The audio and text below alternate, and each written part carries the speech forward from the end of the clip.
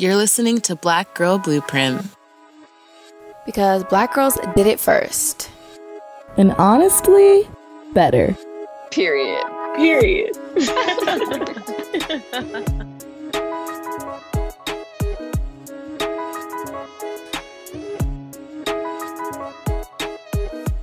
Hi, everyone, and welcome to Black Girl Blueprint, your fave podcast for all the Gen Z Black Girl tea. My name's Lauren. And my name is McKeen, and thanks for tuning into today's episode. We have a really dope conversation lined up with our amazing guest, Miss Zolee Griggs. We're going to talk about the entertainment world. We're going to talk about what it's like to be an actress and also just other tea and things that are happening in the world. So we're really excited about that. Yes, we are huge Zolee Griggs stands over here. So Zolee, why don't you introduce yourself a little bit, let everybody get to know you, Yes. Hi, everyone. And thank you, ladies, for having me on the show. I feel honored. I'm Zolee. I'm from Los Angeles, California. I'm 23 years old and I'm waiting for the pandemic to end. But I think we all are, but yeah, I'm well. I'm feeling good despite everything that's going on. That's good. That's good. What's up. For anybody who might not know you, where might people have seen you before? Because we know you're, an actress or whatever. We love that for you. So let the people know. Plug yourself real quick. Yes. Okay. It's hard sometimes to humble brag, but I was on the Wu-Tang American Saga. We got the first season on Hulu right now. I've been on Ballers. I have an indie movie out called Bit that's super amazing and super awesome. It's about a girl group of vampires. Period. And little things here and there. You can check out the IMDb if you want. All right. So let's get into the Read the Room, Lauren. What we got going on today?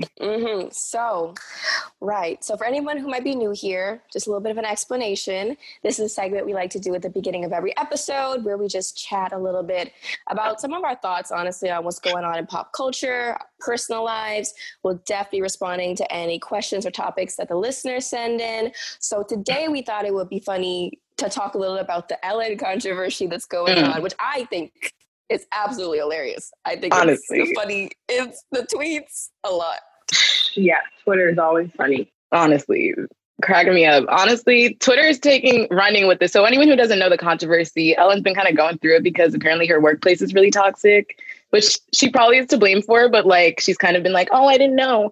But anyways, what we'd want to really focus on rather than the controversy is there's this one tweet that was which Black woman would you like to see replace Ellen as a major talk show host? So that's what we're going to be chatting about. We have a lot of we have some current ones, but there's definitely some work that can be done in the talk show host to see Black girls thrive. So for sure. So who would you like to see, Zolee? Would you kick us off? Who would you imagine as your dream Black girl talk show host? I think, even though I think she might have her own talk show, or she might be a guest, but I think Keke Palmer is a great candidate. She's hilarious. She's intelligent. She can kind of do it all. I also saw somebody suggest Tabitha Brown. I love Miss Tabitha Brown. I think she would be great. Because she's informative food-wise, and she's a mother, so she's gonna have a new perspective for us. And lastly, Tiffany Pollard. They also said Miss New York. Why'd you take my top three? Literally, those were our top three picks. Those are the ones. But period. But that's how you know that they're good picks. Exactly. But there was the tweet that said Tabitha Brown needs a daytime feel good, maybe a cooking show or something like that. And then we want Tiffany for the nighttime show where she's just breaking it down, unfiltered, hilarious. Exactly. That's what we love. A small part of me wants a girl talk show host. We've never seen not kids, but teens as talk show hosts. I would love to see Marseille Martin as a talk show host. Maybe throw China Anne McClain in there, throw Yara Shahidi in there. That would just be a view, but for the girls, No, period. A little Gen Z talk show host. That'd be cute. We here for it. I'm here for it. How about you, Lauren? I think those are my topics too, honestly. I think definitely maybe a Marseille Martin with maybe like a Sky Jackson collab. I feel like the two of them could be cute on a show together. Same thing said China and McClain, the Disney girls. Maybe, I don't know much, but I feel like Yara Shahidi, Normani. I want to say I want Rihanna on a talk show. I don't know if she would do it, but if Rihanna did a talk show, that would change things. Everybody's tuning in. So absolutely. Everybody would be tuning into that one. For real. But with what you were talking about before with the talk show host for young people, I think definitely something that we should talk about is how Netflix announced that some of our fave childhood shows are coming back onto their platform. So I think that's worth mentioning. Sister Sister was my show. What were y'all watching? Honestly, this binging of Moesha has like made me forgive Netflix for taking off A Different World. And like, I just feel like this was like, you know, the golden age in Black TV in so many ways. Like, I don't even know if I was actually watching them when they were running, but I know I watched all them reruns. And like, it's just kind of been like taking me back to like, wow, like, I don't think even though we have Blackish, you know, we have some attempts, but we don't really have like that range of just like Black youth and Black families on TV right now in that way. You know what I mean? Like in a way that felt natural and not like out of touch. So that's been a joy. I think my favorite, like I said, A Different World and Moesha were probably my top two 90s Black TV shows. For sure. Honestly, they take the cake. Those were mine. Zolee, what were your fave shows at that time? Honestly, That's So Raven, which I guess it's not 90s, but it was early 2000s. Like, it was up there. I watched every episode, and it's on Disney Plus, so I still am watching it. Like, I love it. And then Girlfriends. Like, my mom used to watch Girlfriends, and I'm too young to, like, know really what was going on, but I did rewatch it maybe like a year ago, and then to hear I called her Jones. Tracy Ross. I'm calling her by Tracy. To hear that Tracy said they're going to be bringing it back to Netflix is amazing, so I can watch it again. But Girlfriends is like my top because I feel like it's perfect for me to watch it now. I'm at the age or approaching the age that they were in the show, so it's like perfect in, you know, the subjects and everything that they were talking about. And plus, I think the range of characters that they had was amazing. And that's, I think, a big part of how, like, Black sitcoms were so important back then because they were genuine and they were super diverse, but without it being forced and without it feeling like, you know, like, this is Black, we're going to talk about Black. And, like, it was just, they were just who they were, you know? Black. Yeah, they were just organically themselves. And it just so happened to be that they were Black, you know? And I feel like that's what we're missing now is like everything is kind of forced, and it's like we're gonna like we know what being Black is. We live it every day. Let's just have it be natural. Just talk about us. Yeah, just talk about it. Right. I'm with that. I think also one thing that I'm like revisiting these shows has made me realize is the fits. Like even That's So Raven was my like fashion inspo. Honestly, when she redid her room, I wanted to I thought I was going to be an interior designer. Literally, do you guys remember that episode of That's So Raven where she like redid her whole bed and she had that bed that was like hanging from the ceiling? And I was like, whoa, hold on a minute. Like, this might be what I need in my life. This might be my dream. 90s fashion was it. Her room was in an attic too. I wanted that too. I'm like, she has her own little area in the house. Like, oh, I wanted her life. It really was. It was different. It was a time, a real like special time. I think now this might be a good transition to our main convo of sort of like going from having like watched those characters and those TV shows growing up and now being an actress yourself and always really having been an actress really since a young age for you. We just want to get into your career and like what that's like and your experiences there. So I met you as Tanisha on Corey in the House.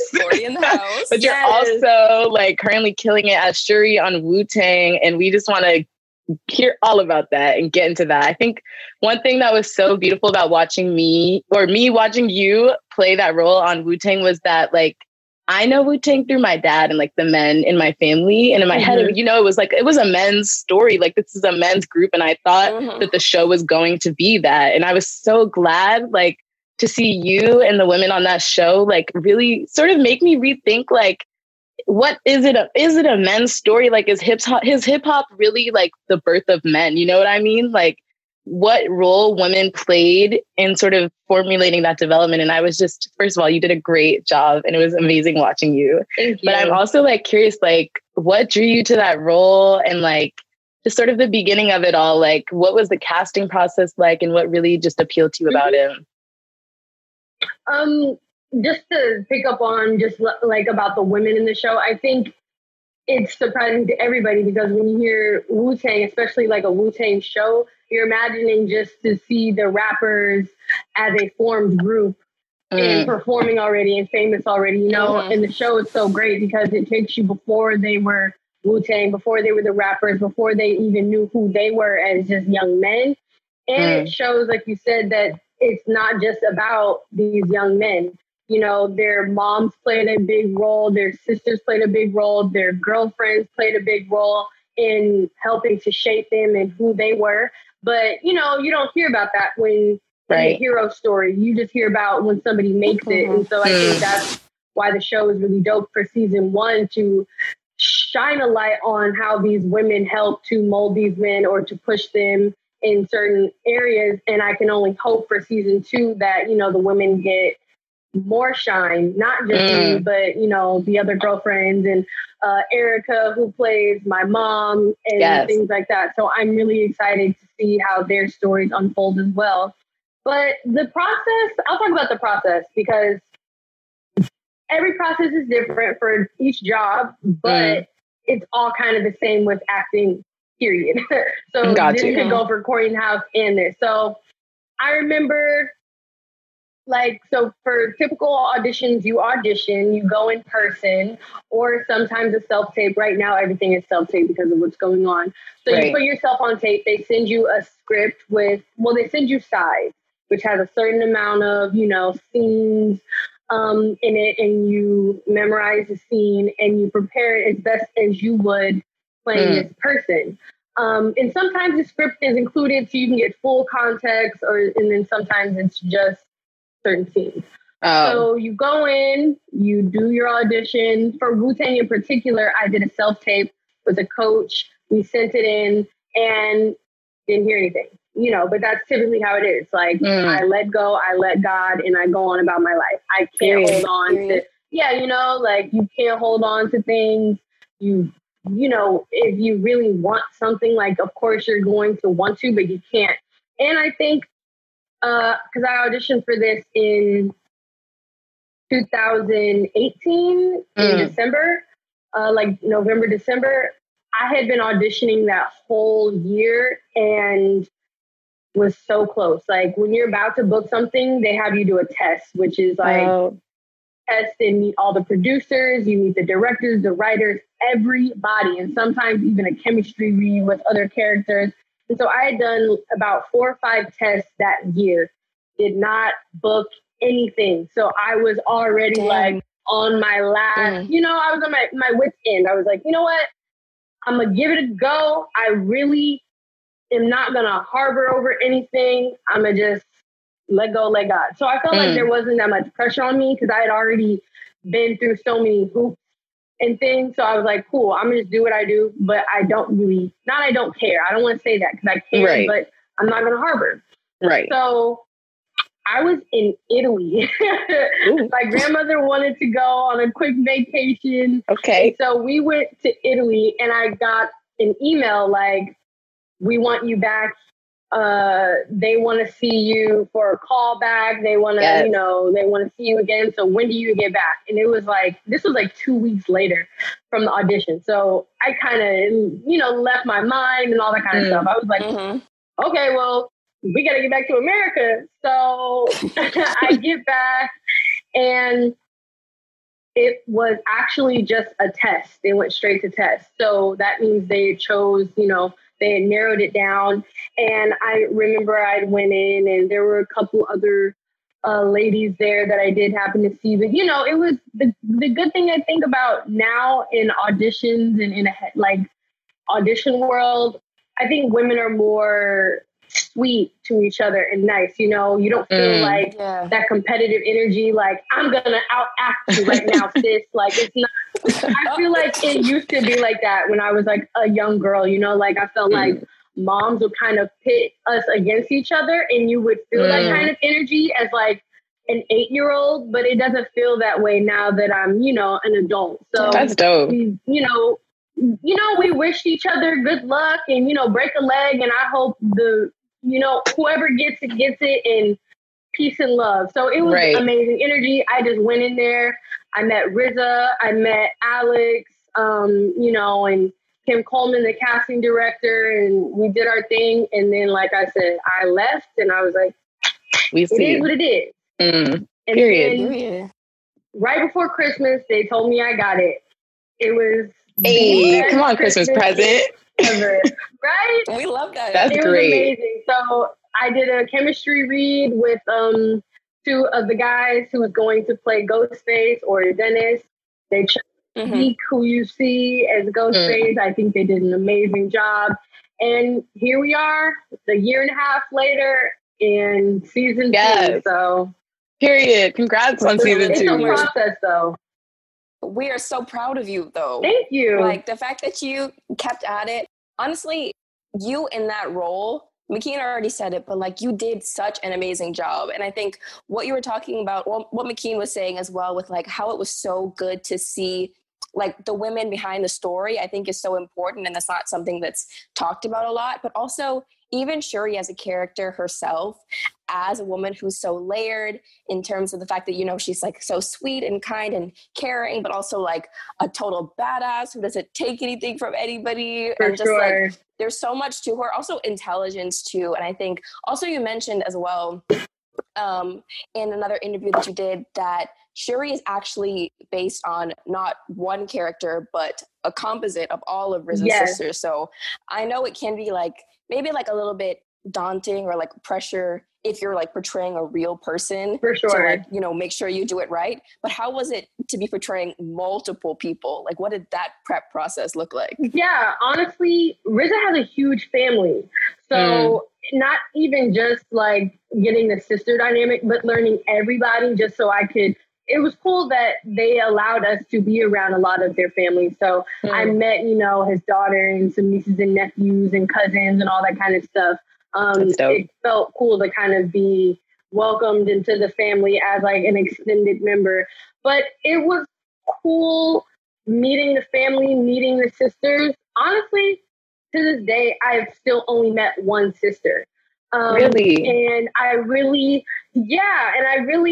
got most of the information about the whole family dynamic from RZA and his sister Sophia, who I feel like is more of the softer side of like the character that I played. That's kind of how I've divided the sisters up in who Shuri is. Like, from what I got from Sophia was she was, you know, she stood up for her mom and kind of was like the mom of the family, but she was also like the sweetheart and the soft one. Whereas their sister Cherie, who, you know, I'm named after and everything, was more like the hard ass, causing arguments, and like, you know, somebody was picking on their brother, she would go beat them up. So like, that's like the hard side, you know, that I, when I have to pull that out. And honestly, I'm not even sure. They have so many family members. I hate to say this, but I'm not even sure who the third sister is. I sadly haven't gotten to meet her either, but I would love to continue to meet these ladies so that, you know, my character can progress and things like that. But it was amazing having to sit down with Sophia because she told me the family dynamic, what it was like, you know, for the boys and their mom, and then the sisters and the mom. And it really allowed me to see why there would be certain conflicts between, you know, the relationships and things like that. So it was cool because I felt like I was just sitting down learning their personal lives. It didn't really, you know, like they're just telling me what it was like for them to grow up. And then I'm like, oh yeah, I'm actually going to be portraying this for the world to see. So, you know, I definitely wanted to make sure I did it justice, but it was amazing because it's like, I'm getting information right from the source. I don't have to assume too much, you know, like I know why they act in this way, do things like that, and so on and so forth. Right. That's dope. I feel like it's really interesting, like, to hear about the process. Someone who knows nothing about acting and has never acted beyond my little 5th grade play. But it's so interesting to hear about, like, the process of, like, specifically when you're really, like, portraying real people and real stories that, like, actually happened and haven't sort of been created just for the screen. It's interesting to, like, I didn't even think about, you know, like, getting to meet his whole family and, like, how complex it is to, like, portray a family dynamic, even in conversation, let alone, like, teach someone else, like, here's every nuance about my family and, like, here's how I want you to act it out. So, like, you did, I mean, I don't know what their family was like, but you could have fooled me. I thought it was the right one.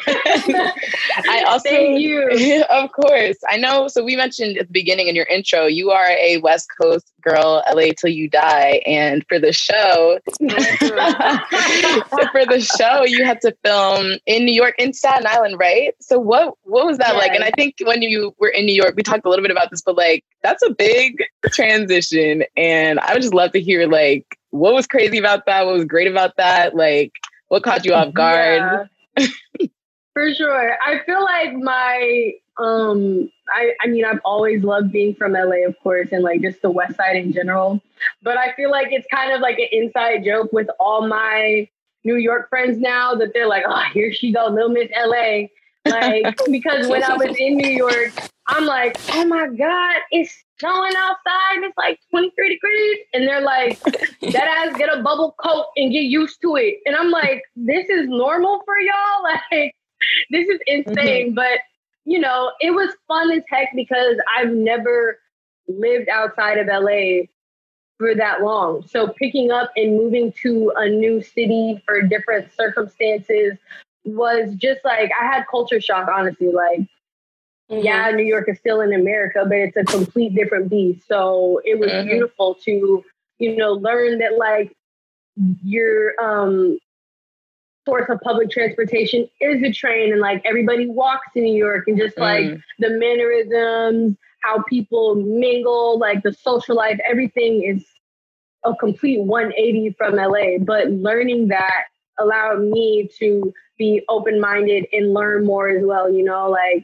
like for instance, there is a huge Latin population in New York, and we also have that in LA, but the cultural difference is I feel like it's a lot of Afro Latinos in New York. And so there's, like, people are more together, you know? And so the lines are kind of blurred. And so it's like, we're all the same, you know, like, we're all family. Whereas in LA, like, I guess it's because, you know, we have, like, more gang territory and things like that. And we're closer to Mexico, but it's like, we don't have that same relation. So, like, going out there and seeing the difference between, like, the people who spoke Spanish and the Black people were kind of one and the same, even that was a culture shock to me. Cause I'm like, it is not like that in LA. Like, you look at somebody funny and it's like, what's up, you know?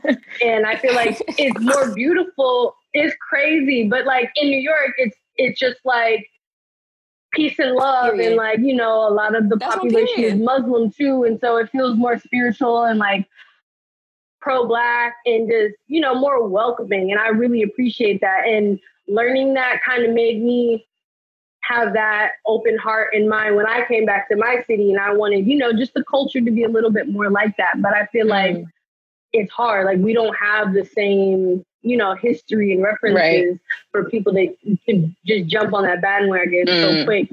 But I love New York. Like, it's its own city. And so therefore I appreciate it for what it is. I feel like people try and, like, go to New York and if they're not from there and they want it to be like where they're from, like, it's not, you know, you can't expect New York to be like where you're from. It's not going to be the same where people come to LA and expect it to be where they're from. Like, you're coming from a rural city. This is a big city. Like, either you get with it or you literally, like, are going to get lost. It's the same thing in New York, you know? So I just adapted, you know, because it's like, I'm not going to change the city. It's been like this for years. So who am I to step in New York and be like, oh, this is weird. Y'all do this. But I will say that weather I will never get used to. But it is what it is. I believe it. just dress for the day as much as you can. Like, you don't know what's going to happen, if it's going to rain, if it's going to be hot, humid, snow, but get For ready. real. For real. No, that's true. Preach. I'm originally from the Bahamas, so I moved to New York for college at Columbia. Let me tell you about my first winter. That first time being in snow, girl, I was shivering. Everybody was looking at me funny. It was a mess. So I understand completely 100%. But yeah, no, first winter in New York, if you're not from New York, is a mess. But I'm glad to hear about you adapting. I haven't gotten there yet. it's been 2 years and I'm still struggling, but I'm really happy to hear it on your end. I feel you. Also, though, speaking of first, something that we wanted to talk about as well is, apparently, was this your first time filming like an on-screen sex scene for a movie? That's what we want to talk about. Give us the tea, girl. Give us all of it. We want to know. Yes. For real. Right. So the good news is, because of, I guess it's shocking actually, but so we have something on set called a intimacy coordinator, and they make sure that everybody is open, that there is consent, period, that everybody is comfortable. Yes. And also, before you can do these scenes, you have to get tested, make sure you're okay, all these kinds of things. So it takes time, and there are a lot of precautions. I think a lot of people think, oh yeah, they don't go and do it. Like, no, it takes time. But the crazy thing is, this is a new practice. I would even speaking to Erica, who plays my mom, she said, back in the day, they didn't take these precautions. It was kind of like, okay, you have a sex scene, go do it. I'm pretty sure people still got tested, but it was just like, go do it and action, which is awkward. It doesn't set the tone. It doesn't, ruins the vibe. Somebody and you're supposed to, it doesn't, it's awkward when you're actually having an intimate, relations with somebody who you might have just met. So imagine doing it in front of a bunch of people and on camera. It's like, this is not normal. But thankfully, we have an intimacy coordinator. She's super amazing. Make sure that, I'm comfortable, Sadiq is. They shut down the set, so nobody is in the room except for people who have to be. And then we have monitors all over. Nobody can see the monitors except for, of course, like the director, producers, just anybody who needs to see it. If you're not necessary on set, you have to go just to make it better for everybody. So that was like the amazing part, consent, comfortability, everything. But it's still uncomfortable being on set. And, for the sex scene that I had, we had Chris Robinson as the director, who also directed, plenty of music videos and ATL and everything. And he's so cool. But he goes, I need y'all to remember you're having sex. Like, y'all are just quiet, laying there, is awkward. I'm like, oh yeah, I forgot. He's like, y'all have had sex, right? Like, you kind of have to do that right now. So it was funny, considering, Sadiq and I were just kind of like, we had met each other and we'd hung out a little bit, but it was our first week of filming and we're both basically naked and like doing different positions, doing different takes, like all this kind of stuff, And so it was definitely awkward at first, but then you realize like, this is my job at the end of the day.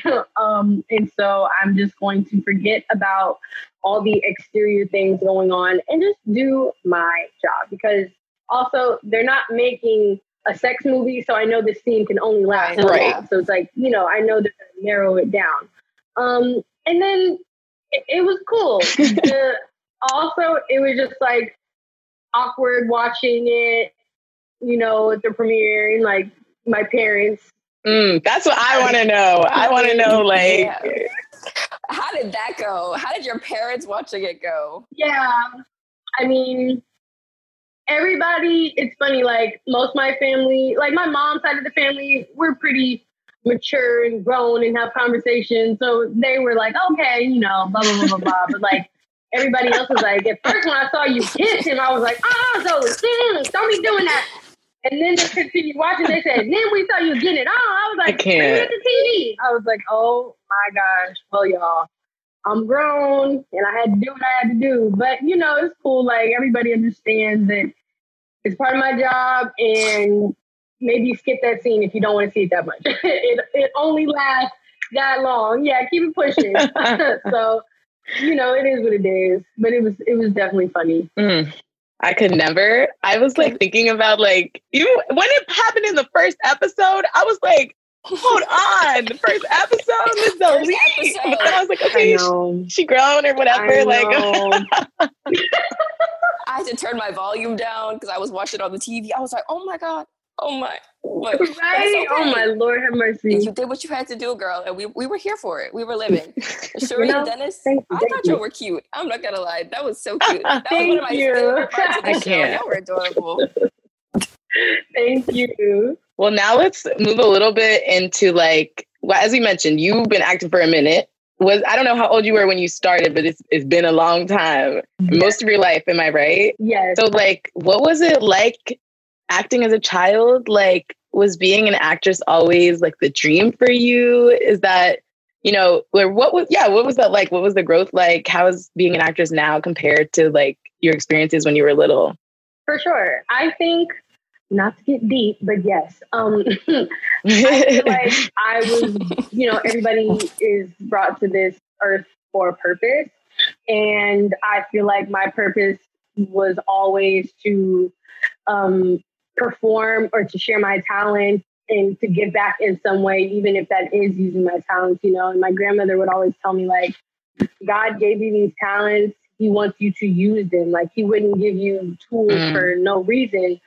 So I always was into public speaking. Like in elementary school, I did what it was called a pep competition. So I would do monologues all the time. I would do poetry. I would learn Langston Hughes as a young girl and like James Baldwin, all this kind of stuff. Literally like in elementary school, I competed every year.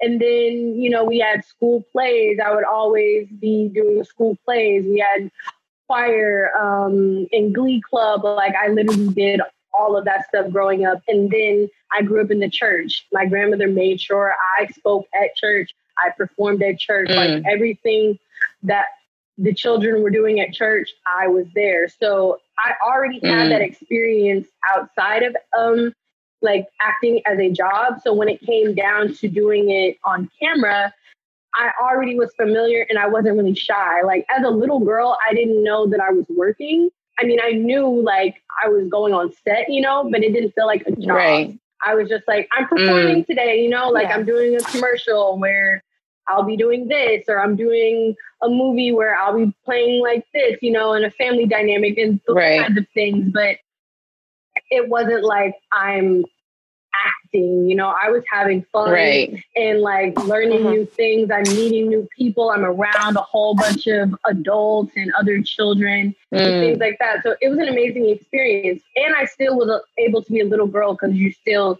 legally have to go to school. You can only work a certain amount of hours. And then I would go to actual school when I wasn't working. But as I got older, I started to, I would say when I turned a teenager, I realized it's not about just being cute anymore. Like, I'm not going to diminish what I think I naturally have. And so I definitely, you know, was great as a little girl, just with energy, charisma, personality. But it's more than just that, you know? It's, are you singing? Are you doing the work? Are you, you know, really doing the work? And so it wasn't until I got older, maybe like 17, 18, where I really faced my fears like amongst myself and was like, do you want to take this seriously? Like I had taken workshops and classes before, but I felt like none of them suited me. And it was still like teenage kind of stuff. You know, I felt like they were still treating us like kids. I'm like, Dakota Fanning has been doing serious work since she was 5 years old, like doing like kidnapping scenes and stuff like that. Like, why are we doing childish stuff? You know, like I'm trying to learn things like that. So it wasn't until I was about 17, 18 that I really started to take workshop classes, serious acting classes. And then I really learned that in this day and age, it's not just about just acting. Like there is an entire business side that comes with it that you have to be prepared for if you would like to be successful. You know, you can't, there's a full, you know, like there's a lot that goes into it. And so you have to know every aspect or else you're going to be out of the loop. And so I think that's what a lot of people don't realize, because I didn't even realize it at one point. You know, I was thinking, oh yeah, I've got raw talent. Like, you know, sometimes you speak out of fear and not knowing. So you're like, I have raw talent. Like, I'm going to be good. That's true. But you still have to practice that craft and hone it in and really do the work to get to where you want to be. And so it wasn't until I started to do that and broaden my horizons that I started to see results, and the results that I wanted, you know. So putting my money where my mouth was and really doing the work and not just, you know, waiting for somebody else to hand it to me, but also showing, look, I've done the work, and if you would like to work with me, like, here's what it's going to be like, you know? So it really is. Period. It takes, it's 50-50 effort, you know? So. We love it. When you first got started, were there any people that you like really, really looked up to in the industry? Or did you have like maybe a dream co-star or anything like that? As a little girl, definitely Raven-Symoné was like who I wanted to be through and through. I mean, she sang, she danced, she had her own show in movies, and she had been doing it since she was a little girl. So I literally was like, I am Raven-Symoné. Like, I wanted to be her more than anything, but also I just thought that she was a trailblazer and like super talented, you know. She literally was like taking the media by storm, like from Cosby Show to Cheetah Girls, you know. So she was in charge. Yes, I have we love Raven. So much respect for her. But I feel like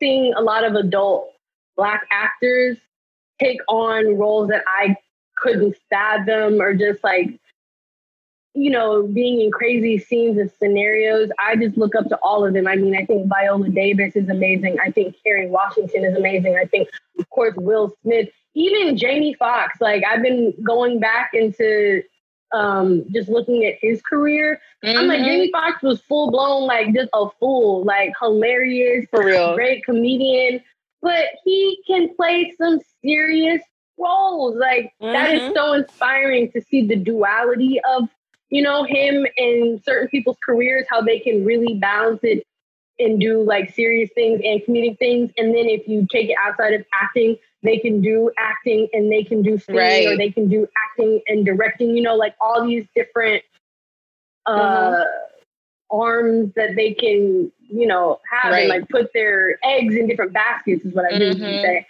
I love versatility. Yes, so that's really what impresses me, because it inspires me and shows me that like I love acting. I always want to do it. But if I want to put my eggs in different baskets, I can. It's just do the work. Like that's all you have to do is do the work, apply that pressure, and you can be successful. Like look at our, you know, the people who have opened the doors for us to do it before us. So period. I think like that was a great, we do believe in you. Zolee, Miss Director, Zolee, Miss, you can do it all. Whatever you want to do. If you want to tap dance, we go support it. Dancer.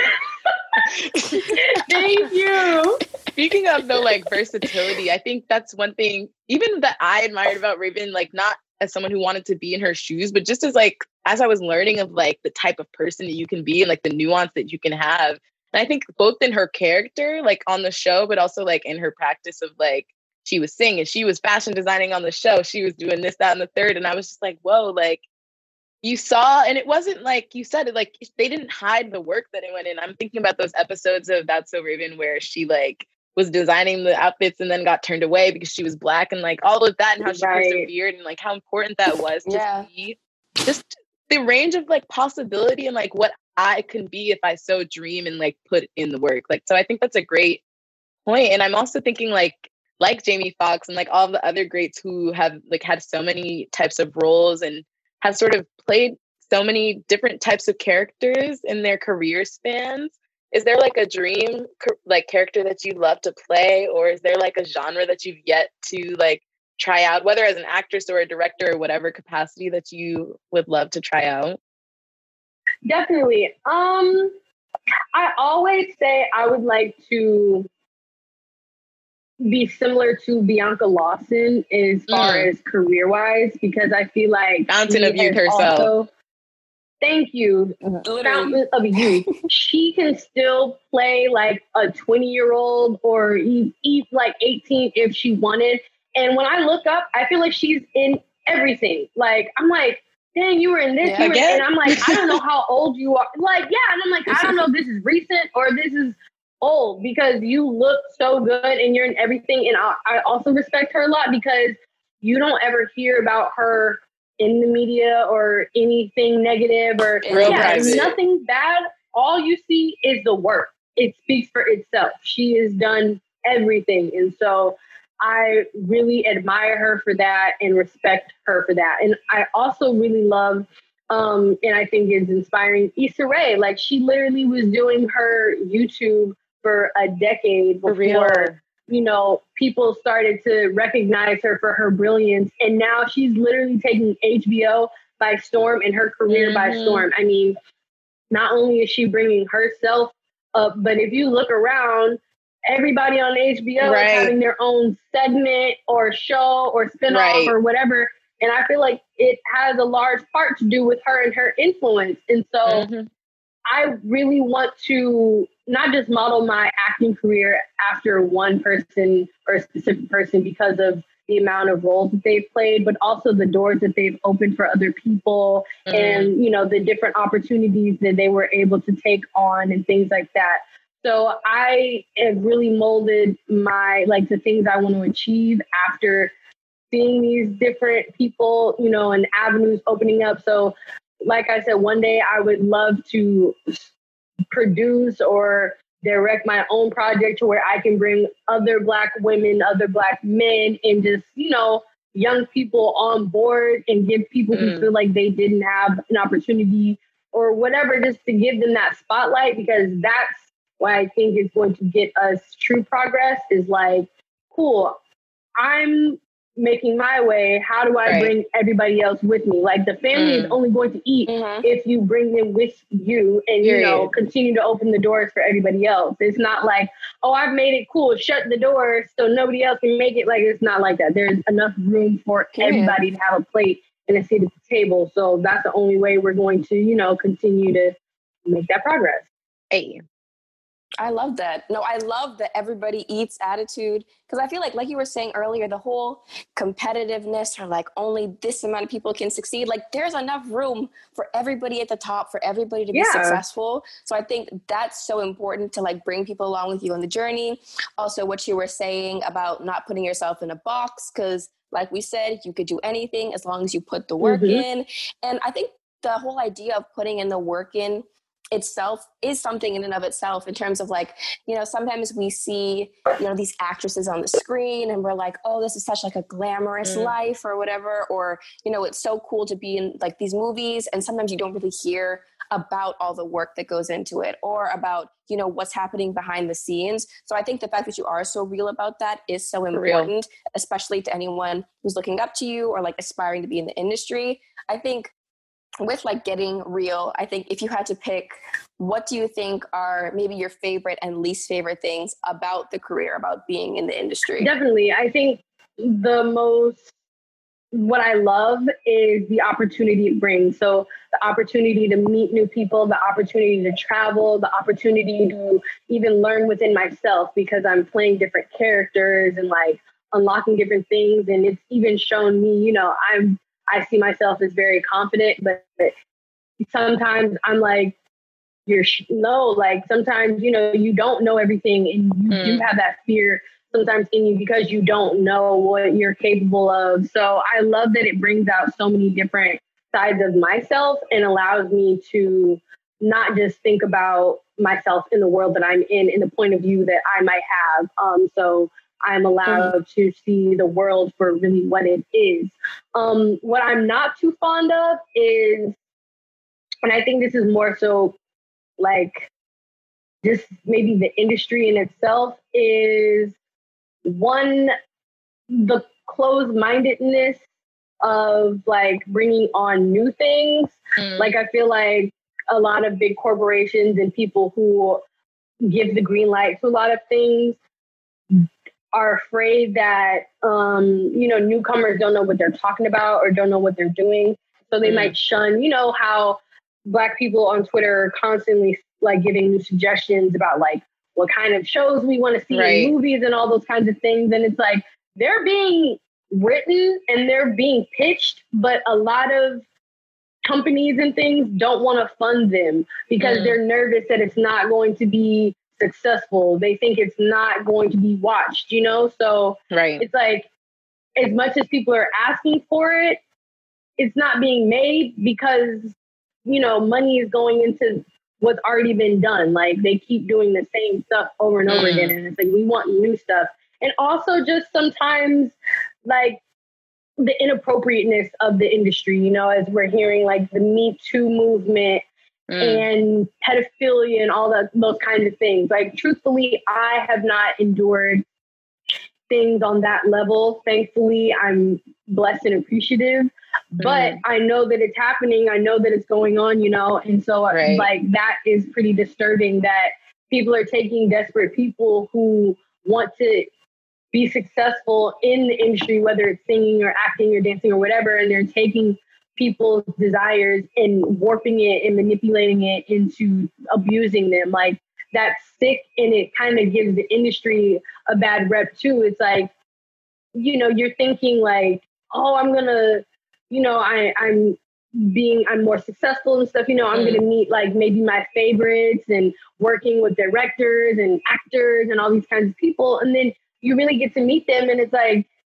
damn, you're not who I thought, or you didn't live up to the expectations, or, you hear about something on the Me Too movement or just something that goes against your morals, and now you're turned off, and now you don't have the same love and respect. So that's something that I'm coming to terms with, but it is what it is, because like I said, more doors are opening up for those people who are hungry and who do have proper morals. So yes. Hey. Yes, I like the optimism, and I think the point that you made about Twitter, I feel like Twitter pitches a hit show daily. I'm Great thinking ideas. even of like that one photo of Lupita and Rihanna on the side of that runway. Do you guys remember that? And they were like, please give us a movie where like they're agents and they work together. And it was like a whole plot. And they'd said, like, we're going to make a movie about it and like da-da-da-da. But I don't know if it's going to happen. I don't know if anyone with power is listening to this, but please make it happen. Zolee better make it happen. We're going to wait on this. Zolee the producer. I'm telling you, like, people are trying to make it happen. Black creatives are trying to make it happen. I've seen it. Like, I've auditioned for things that'll be in the works, and then right when it's about to go to that last final stage, it's like, we couldn't get the funding, we have to stop it. Or, they said no, they didn't think you'd be successful. So it's hard. Like the stuff that you do see, I'm glad it's being made, but there's so many other projects that just are getting turned down. So on that note of like the up and coming, those who listen and might like have a dream of being an actress, but like just don't know and like have never known, what advice would you give to them? And is there anything that you wish you knew before you started that you know now? I think, like I mentioned before, don't let your fears get in the way of your dreams. Like, I think for a long time I feared having to take a class because it was like a little thing, like a fear of like, oh my God, I'm going to have to be in front of a bunch of people, like messing up possibly, or not doing well, or judging me. I was taking acting classes. I was the youngest person in the room. I was 18 years old, and all my, co-stars, I guess you could say, in the room were like 30 and up. And so that was mind-boggling too, because I'm like, they've been doing this for longer than me. They might be judging me. They might be thinking, and sometimes I'd be the only Black person in the room too. So it's like, I've got a lot of kind of anxiety up here, but it's like, but you're going to have to perform in front of people anyway. So you have to face that fear.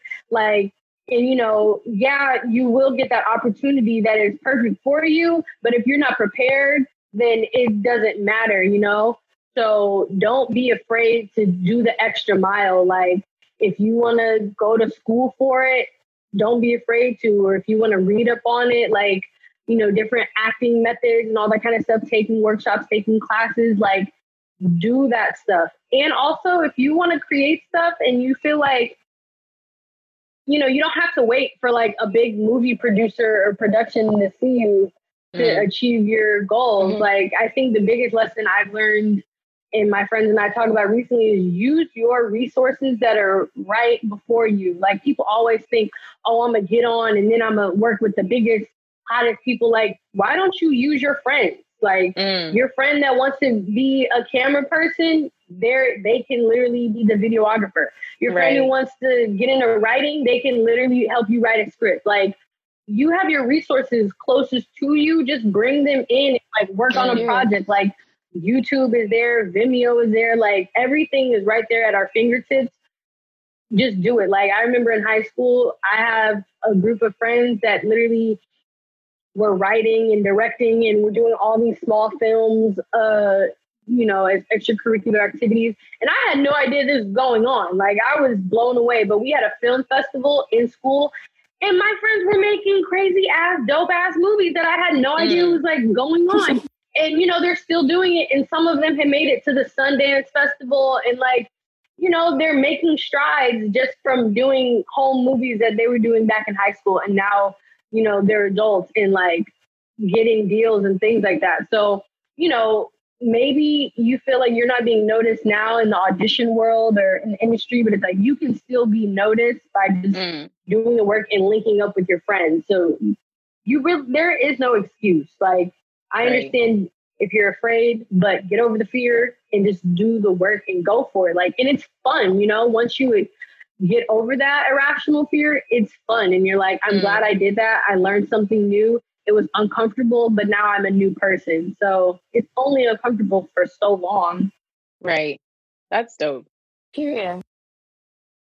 No, all the points were made. I think especially with what you're talking about, like we said, everybody eats. So I think people tend to not think about the resources that they have at their disposal. And I think with thinking about like, advice for like people who want to be up and coming as like screenwriters or as actresses, like get your friends together and make a project. And I feel like in the age of the internet that we're in now, like you said, with YouTube, with Vimeo, like don't be afraid to like put something out there and get discovered. Like I'm thinking about all the people who are like even making like those short TikTok films or whatever. And some of them are like blowing up and they're like getting deals off of that. So honestly, to anyone listening, don't be afraid to get on it. Zolee said herself, you got the inside scoop from Zolee. She gave you all the facts. So, and like producers and directors and writers, they are all online watching. Like you might not think it, but I mean, even though sometimes it's not the best because sometimes people do be stealing ideas, but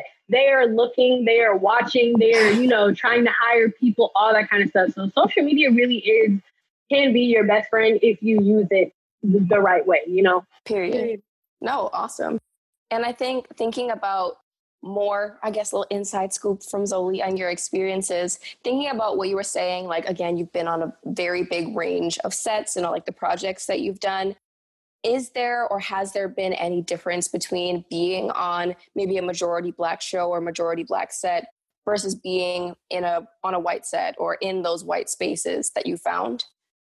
For sure. I think it comes down to things like as simple as the stylist, the makeup artist, the hair stylist, like doing Wu-Tang, they were like, don't worry, we're going to make sure that your hair is protected, like whatever you feel comfortable with, whatever you don't, like we got it.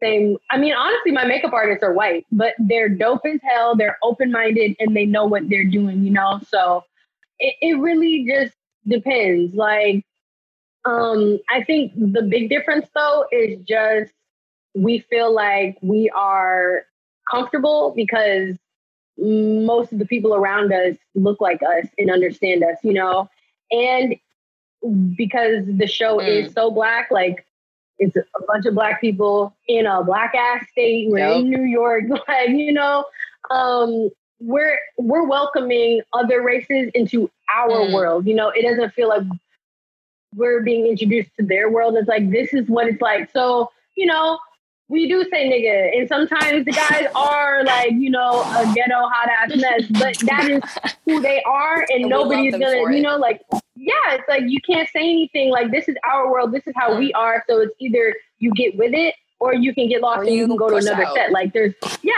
nothing wrong with that, because if this makes you uncomfortable, there is a set out there for you that, you know, you can work at, that you maybe feel better. So, like I said, it's dope to know that we are the majority, and so we feel comfortable amongst ourselves. And, you know, also RZA and everybody is really open-minded and welcoming, and they listen to us if we do or don't like certain things. And it's just nice to have somebody who looks like you as a higher up, so you don't feel like, damn, they're not listening and they don't get it, because, you know, they don't get it. So it's dope to have somebody who, like, just understands, so that when you're saying what it is that you would like changed or whatever, that they're like, okay, cool, like, we get it. So it's just good to have somebody like, I understand. That's what's up. And I feel like that's the part of representation that we talk about representation as like a visual thing, but we don't talk about it as like, it's such a big deal about like who's in the room that's setting the culture of this whole space, of this whole environment, like who's setting the tone. And I mean, back to the Ellen Show controversy, like it really matters who's at the top, and everything trickles down. Like if things aren't right at the top, and if things don't look like me or feel like comfortable for me at the top, they're not going to feel comfortable anywhere. So I feel like that's a great point about like the way that you guys were able to exist. And I'm sure that only helps strengthen the story. You know what I mean? Like, if they had y'all film a Wu-Tang show with like all white directors, all white cast, all white everything, it would have been like, is this Wu-Tang? Completely different show. Right. Exactly. Like, and sometimes we did have white directors who would come in and they would have suggestions, you know, and just even directors who weren't from America. So they don't understand like our culture and things like that, like American culture and Black American culture. And so, you know, the guys would be like, although I do respect you as a director, I'm going to be honest, that's not authentic. That doesn't make sense. That would throw off the show. And so it's like, when you have people like RZA at the top, and people like Alex, who he's not Black, but he's, you know, a person of color and he's from New York, it's like, you have people backing you and they're like the boys. And, you know, sometimes me or whoever, we can make those calls because it's like, they know that they trust us, and we just, you know, we know what's authentic and what makes sense versus like an outside voice trying to come in. And you can't tell guys from New York, like, how to be New York. Like how you gonna tell me? They're as authentic as it gets. You know, like, how you gonna tell them? So, you know, it's that's what's up. Cool. I think, like, on that note, and sort of one final question about like the entertainment world and what you see for the future of it. Like, what are some concrete like changes that the industry as a whole can make to sort of ensure that sets don't feel like isolating to people of color, or like whether they're majority Black or not, like that everyone is comfortable to sort of be authentic in those spaces? I think everybody should literally just like, and this is so, it's so simple, but that's literally all it is. Like, it could be so simple. If everybody was just authentically themselves and would allow others to be that way as well, you know, like as like different races and cultures, we don't all act the same. We don't all speak the same, you know, all those kinds of things. And so I feel like it would be really important on set to be like, do you feel comfortable having, you know, like this kind of hairstylist on set or makeup artist, or just, you know, asking people what their preferences are and what they would feel more comfortable with sometimes, and allowing the actors or whoever who is going to be portraying certain things or working amongst a certain group, like, what would you prefer? And what's cool for you? Because sometimes you're on set, like we were on set for 5 months. So it's like, I'm really going to get to know y'all. I really want to make sure I'm comfortable with everybody, you know? And so just asking people what they would prefer and not to have it like so monitored or, you know, to feel judged because there aren't people that look like you or understand you around. So to make sure that you have a genuinely diverse set and that it makes sense, and not just doing it for brownie points or for show, but like make sure you do the the research the right way and not just like, okay, we got a checking black this box, VP right? and a black hairstyle. Yeah, we're gonna check this box so everybody's good, right? Because sometimes not all skin folk are kin folk as That's well. it. So it's like making sure that it's period. genuine. That is on period. Genuine, authentic. We're not trying to be a diversity box that you just tick and go about your day. So love that. Amen. Period. Points were made. Everything is said. So wrapping it up a little bit now with the, this amazing conversation we just had about the entertainment industry. Just closing off, we just want to know more about you and what you got going on. So we wanted to mention to you, we were so proud of you with that project you put together for your birthday with the grab and go at Inglewood. We would love to hear more about that. And also just on top of that, like, what else you got going on? Where else can we expect to see you? What are you looking forward to? Just give us the tea. For sure. I was just on Instagram because that's what we all typically do. And I found this page called, it's ALT as an Alternative Chicago. And they started like an alternative market where people can, they just, set up supplies and people can just take them as they need. And I was like, that is so amazing. And it's so simple. Like they just got some wood and got some, just like shelves and things like that to place things on. And they did it. I'm like, and I have the means and I feel like I have the privilege to do so.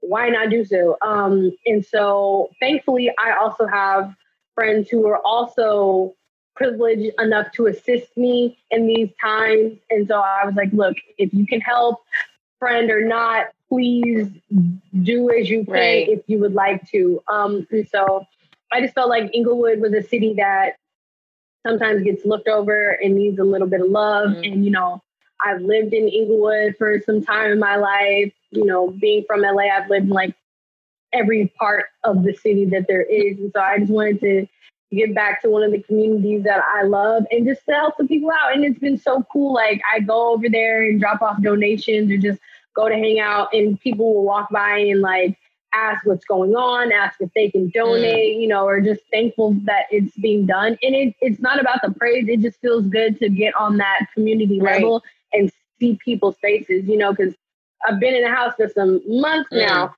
So just having that social interaction, it's been rewarding enough. And like to see people that need it has been rewarding enough. And like, I think it's also been cool to have my friends come out and also do the same thing and they get the same reaction from people and things like that. And it's been bringing the community together. That's beautiful. And so that has been really rewarding.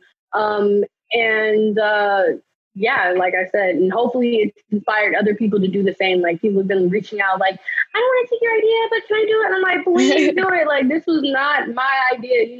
I got it from somebody else. So like, hopefully it continues to grow and everybody does a grab and go and everybody does the free food fridges that you guys have probably been seeing too all over the nation. So it's sad that our government won't do it for us, but because they won't, the people have to step in and do it. And so if that's what it means to bring us together and let a little bit of individualism go so we can come as a community, I think why not do it? I love it. And then personally, I'm really appreciative that before quarantine started, I was able to do a project in December and January. So I do have like a really cool movie coming out. I don't know when. Because of everything, because of everything going on. I'm pretty sure it's supposed to be in theaters, but I'm not sure now. But it's called Arch Enemy. And it's like a twist on Max Fury type of movie. So it's like sci-fi action. Yes. I'm playing a really cool character. Her name is Indigo. I won't go too much into it, but I think it's going to be a really dope movie. And yeah, it's just something different. Like it's kind of we were supposed to go to Comic-Con this year. Didn't happen, unfortunately, but I thought it was really cool because I've always wanted to get into that world. And didn't know how or where I would see myself, and this was the perfect opportunity. So like I said, it's just another great like opportunity to meet new people and a new perspective and a new point of view that I might not have, before doing it. So I'm really excited for that to come out, and just continuing to do the humanitarian work and the community work, because I feel like that's what has brought me a great sense of purpose right now, is working and doing the community work, like getting back to the basics. Right. So that's a beautiful thing. Those are what matter to me. That's so beautiful. And also give us Afrofuturism with this role. I'm ready for it. I'm not a Comic-Con girl myself, but listen, I'm gonna be there. And if y'all make me pay for it on Netflix, I will. If it's like Mulan, it's extra $30. I don't care if it's a movie theater or not. Like, I'm ready. So we can't wait for that. Thank you. Of course. I think so too. Like, to have like a Black girl in this world of like Comic-Con and sci-fi, I think is definitely dope. Because it's not just me. I have a little brother too. So it's two Black people in a different world. So definitely dope. That's beautiful. Well, thank you. This was amazing. Thank you for the insight. Thank you for the tea, for the realness. I think the one thing I really appreciate about you, and I think people will appreciate about this episode, is you just keep it real. It feels, like when you watch interviews with your actresses that you look up to, it's always like, yeah, well, that's amazing. And like, yeah, I tried out and I got it and that was it. But I think like we really appreciate the honesty and like the transparency with the process and like the work that you put in. Like, it's not like I made it happen and it just happened. It's like, no, I worked for months and then I made that happen. So I really, really appreciate that. Right. And we're so glad to have had you here today. Before we wrap things up, we just want to close with the like thing that are bringing us joy real quick. So for me, I had to think today because it's been a week and I could not really immediately think of something bringing me joy, but I just started rereading Toni Morrison's Song of Solomon, and that is bringing me like really feeding my spirit. Toni Morrison has just, a way with words and like telling stories that just make books feel like, like once I'm reading this, it's like nothing else is going on. So that's been bringing me a lot of joy this week for sure. How about something that's bringing you joy, Zolee? Definitely cooking, learning new recipes. Like, I love to cook. And like I said, getting back to the basics. So just honing in that skill and being a plant mom. I'm like trying to take care of my plants. I'm trying to start a garden, all that kind of stuff. So that's been bringing me immense joy. McKean in the garden. Oh, that's so cute. I do love to garden. If you ever got any questions, I'm going to hit you up because I do. So that's perfect. For real. We love that. For me, okay, McKean burst my bubble before this episode started because I saw a tweet that said that SZA was coming out with a new album. Yes. And I'm not going to lie, I did not read all of it. Apparently it was fake. Apparently it was a rumor. So I was like, Wait, but now I don't know. Don't take my word. I did see that, but yeah. The thing that's bringing me joy is I started re-listening to Control. And when it first came out, I didn't have like Apple Music. So I could only like listen to the songs that were like the most popular. And I still love them, don't get me wrong. But I never heard like Go Gina or Normal Girl or any of those. So I listened to those for like the first time. And like, I just been like re-listening. And I have like so many good memories associated with that album. So I've just been living. I'm just here for it. So that's good. I'm loving that for you. Honestly, that month, my monthly revisit to Control is like what keeps me going. Every month is like, I haven't listened yet. Like, let me go back. So I'm glad you finally got you some Go Gina. And thanks y'all for listening to today's episode. That is all we have for you. Special thanks to Zolee for being our amazing guest this week. Thank you, McKean. Thank you, Lauren.